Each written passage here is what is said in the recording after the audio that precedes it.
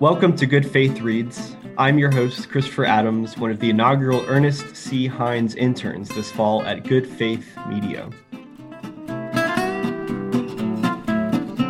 If you are new to this podcast, Good Faith Reads is a short podcast released twice a month, in which we focus on one of our book authors at Good Faith Media. We've published more than 100 titles under our Nurturing Faith book imprint, and we invite you to check them out at goodfaithmedia.org/bookstore. Today's guest is Dr. Jim Somerville, pastor of Richmond, Virginia's First Baptist Church. Jim is also the author of the new book, The 7 First Words of Christ, and he's joining us remotely today from Richmond, Virginia. Jim, welcome to our podcast. Thank you, Christopher. It's great to be here. To start off, I just want to start with a standard question we ask our authors on Good Faith Reads. In one sentence or so, what is your book about? My book is mostly about the first chapter of Mark's gospel and the first words out of Jesus' mouth in the first gospel that was ever written. So, Christopher, what I think makes this book unique is those services that some people have been to called the 7 last words of Christ, usually on a Good Friday. And it usually takes about 3 hours to sit through one of those services and hear the last words of Christ from the Gospels of Matthew and Mark and Luke and John. So the twist here is these are the 7 first words. And in his book called How to Read a Book, Mortimer Adler says, if you don't have time to read the whole book, just read the introduction and read the conclusion and skim the middle. So I thought, here's a great way to approach this project. We focus so much on the last words, but what about these first words? What did Jesus say as he was beginning his ministry? What were the first words out of his mouth? And I was fascinated by that. And so the book contains those 7 first words, some deeds, but it's compressed mostly from the first chapter of Mark's gospel. So some of those first words include phrases like follow me and come out or say nothing. Do you have a particular favorite first word, or has there been any reader reaction to already to a first word that has stood out to you? I love the first word, which is really the first words out of Jesus' mouth in this gospel, chapter 1, verse 15, when Jesus says, the time is fulfilled, the kingdom of God has come near. Repent and believe the good news. This is the gospel message in Mark, that the kingdom has come near. That is the good news. And it's a helpful corrective to some of the evangelism we hear that's all about heaven and hell. This message is about the kingdom of God. And that is Jesus' focus, not only in the Gospel of Mark, also in Matthew and Luke. And I love the way Mark puts it right up front. So that would be my first word. It's one that I live by and one that has become the mission statement of my church. So how would you say that the kingdom of God in this first word creates something tangible or something that folks can grab onto in the here and now and realistically that maybe you might not get with the sort of heaven and hell right. Evangelicalism? Now, sometimes I picture it like this: Jesus walking into a small town in Galilee, pulling down the flag over the post office. So he pulls down the flag of the Roman Empire, and everybody gets excited. They think now he's going to run up the flag of the nation of Israel. That's what we've been waiting for. But instead, he runs up the flag of the kingdom of God to see who will salute that. And that's again, it's a good corrective for us living in this country. We're all about America. And here comes a Messiah who says, where is your ultimate allegiance? What has your deepest loyalty? So Jesus again challenges us to think about who comes first in our lives. And those words, as I say, right out of the box in the Gospel of Mark. Who is going to be your king? In which kingdom will you live?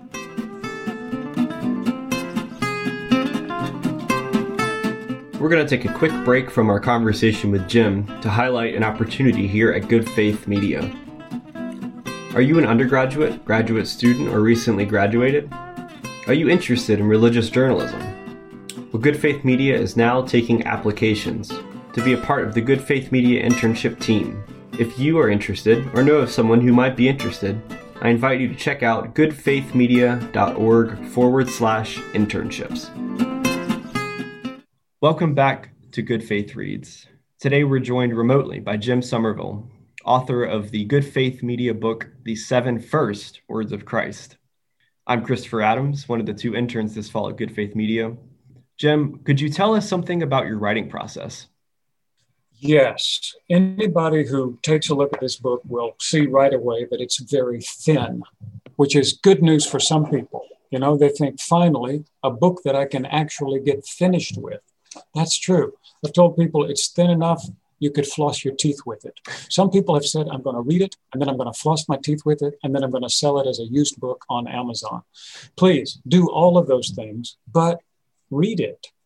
I believe that in here you really do have the most condensed version of what Jesus is all about in the Gospel of Mark, and you can read it in about an hour.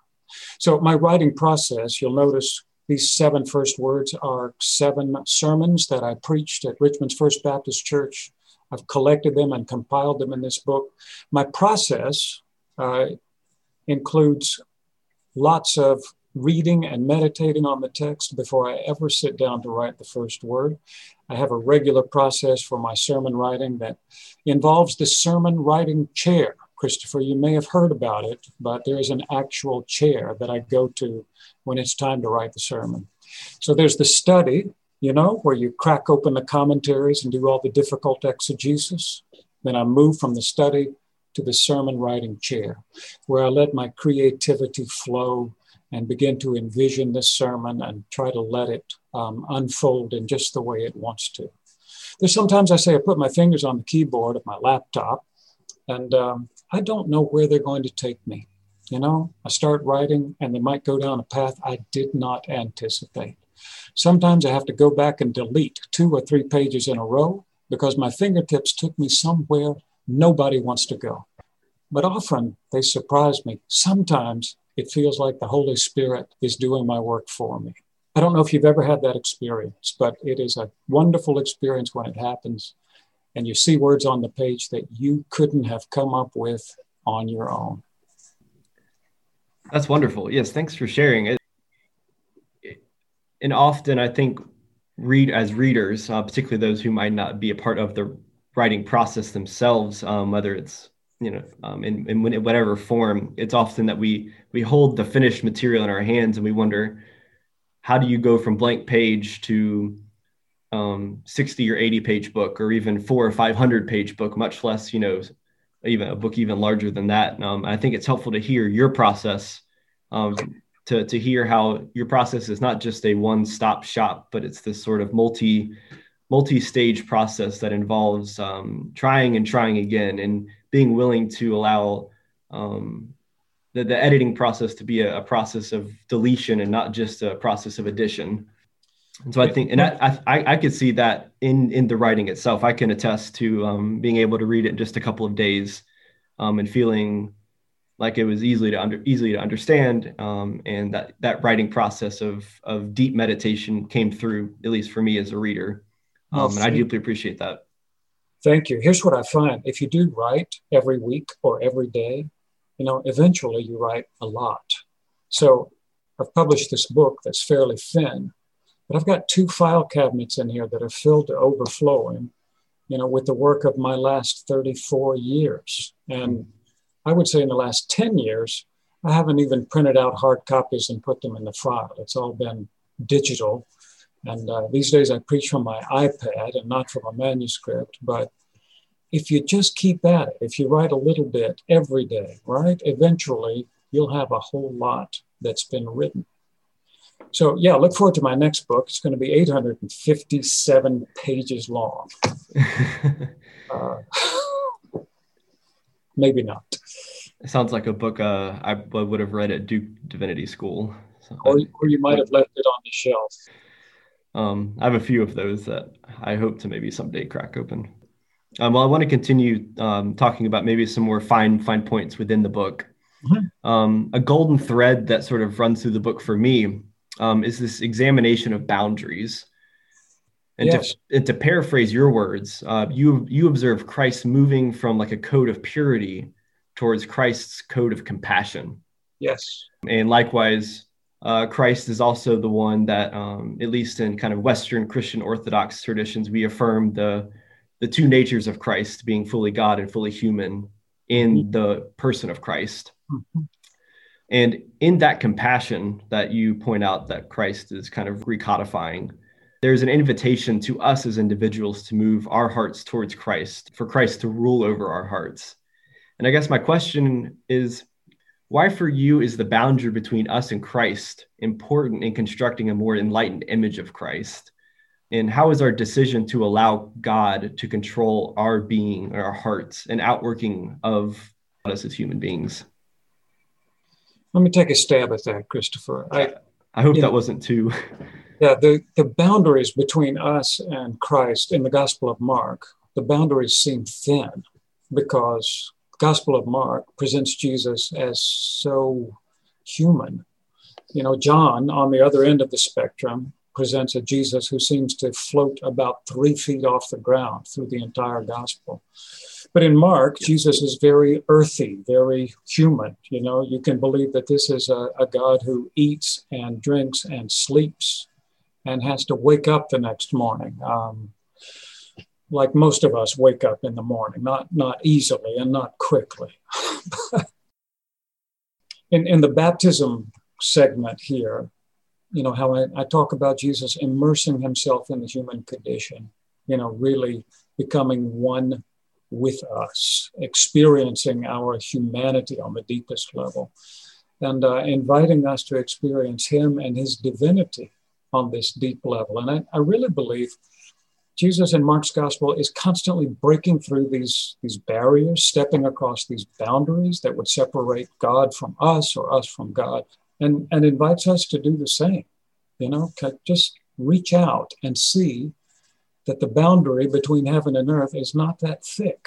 The boundary between divinity and humanity, it may be easier to step across than you think. Doesn't mean that we will become God, but it means we can participate in the life of God. We can become part of what Jesus is doing. We can help him bring in this kingdom that he keeps talking about. So then what do you think that might be as a call to action in the here and now as communities of Christ?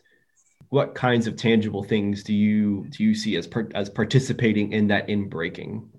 Yes, well, as I told you, Jesus' first word in the Gospel of Mark has become our mission at Richmond's First Baptist Church.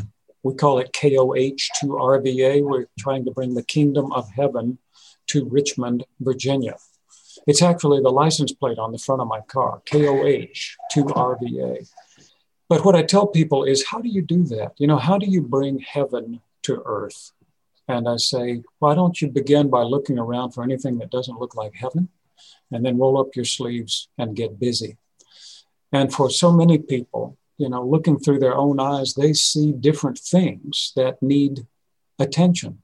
My wife, for example, she is a reading specialist. She likes to work with children who are having a hard time learning how to read because she knows the number of prison cells built in Virginia is based on the number of kids who are not reading by the end of 3rd grade. She sees a direct correlation between these two. And she thinks, if I want to keep people out of prison, I got to teach kids to read. And that's how she brings heaven to earth. You know, that's how she works to bring in this kingdom that Jesus was always talking about. For other people, it's different things. You know, some might want to focus on evangelism. How do we bring people into this life with Christ? Others concerned about the environment. Some working with our homeless population here in the city. Others thinking about single moms. What can we do for them? But the opportunities are endless as you begin to look around with that kind of vision. You know, what do I need to do to bring heaven a little closer to earth? What is it that doesn't look like heaven yet? How can I work with Christ to make this kingdom dream a reality here and now? I love that. I love on the one hand, you're talking about something on a sort of a cosmic scale of participating in something that's way beyond any of us individually. while at the same time allowing an individual to feel like they can participate because it is within their reach, yet it is also beyond any of our capacity as one people to do, at the same time. And I think that tension speaks to the boundaries that kind of threads through the book, at the same time recognizing the boundary, but at the same time being able to sort of weave in and out, but not really know that you're weaving in and out. And that sort of ambiguity seems to sort of get to the heart of maybe what faith is in Christ. I think about the person in our church who walks the neighborhood with one of those tools that lets you pick up trash off the ground without bending down to touch it. We call it a nifty nabber. But he walks around with his nifty nabber in a plastic bag, and he's picking up trash. And when I ask him why, he says, well, you told us, to look around for anything that doesn't look like heaven. I don't think there will be any trash on the ground in heaven. Okay, that's simple. That's practical. It's probably not what Jesus had in mind. But I love the way his mind has engaged this project, right? He's doing that. There are others who are working for racial justice in our church. There are others who are really out there working with the poorest of the poor in our city. And I love it that the human imagination can engage the imagination of God in bringing this kingdom to earth. So wherever you are on that spectrum, whatever your particular vision, there's a place for you in this work. And I think that's clear to me from reading the first chapter of Mark's Gospel. So we've gotten to hear some of your thoughts here together in this interview, but Jim, I was wondering if you might read for us a sentence or two from the book that you think is critical for listeners to hear, either because it's representative of the book or this conversation we've been having about boundaries, or because you think it's especially important for folks to hear right now, particularly in this sort of season of pandemics that we're sort of enthralled in. Okay, I'm looking through my copy of the book to see where I've heavily underlined so that I can I can share it with you. I was just looking at the last chapter because, if you don't have time to read the whole book, you should read the beginning, the introduction, and the conclusion. I say here, in the end, what we have is Mark's picture of Jesus, set apart from those of the other evangelists. For Mark, Jesus is both the long-awaited Messiah and the Son of God, but a son who immerses himself so fully in the human condition that he becomes one with us. He strides forth out of the wilderness, proclaiming the good news that the time is fulfilled and the kingdom of God is at hand. And then he calls disciples who will help him bring in the kingdom. He still does. He still does. The last word in that book is, it's time. The time is fulfilled. The kingdom of God has come near. It's time to bring it in. That's all I have to say about that, Christopher. Why are we still talking? We should be out there working. Let's go. Yeah, no, that's a good question. I think that's a good question that fits well within the scope of your book to say, the conversation needs to be brief because there's work to be done.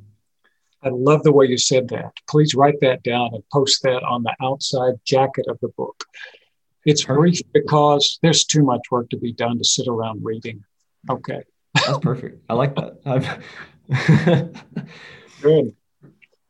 Well, our time is coming close to our end here, but I wanted to thank you again for our time together. And again, for you listeners, our guest today on Good Faith Reads has been Dr. Jim Somerville, author of his new book, The 7 First Words of Christ. And the book, along with more than 100 other titles, is available as both a print book and ebook at goodfaithmedia.org/bookstore. And again, that is goodfaithmedia.org/bookstore. Jim, we appreciate you being our guest today and for taking time to enlighten us a little more on a fuller image of Christ, the one who calls us out into the world to be his hands and feet. Christopher, thank you. It's been a pleasure to be with you. And God bless you and the folks at Good Faith Media.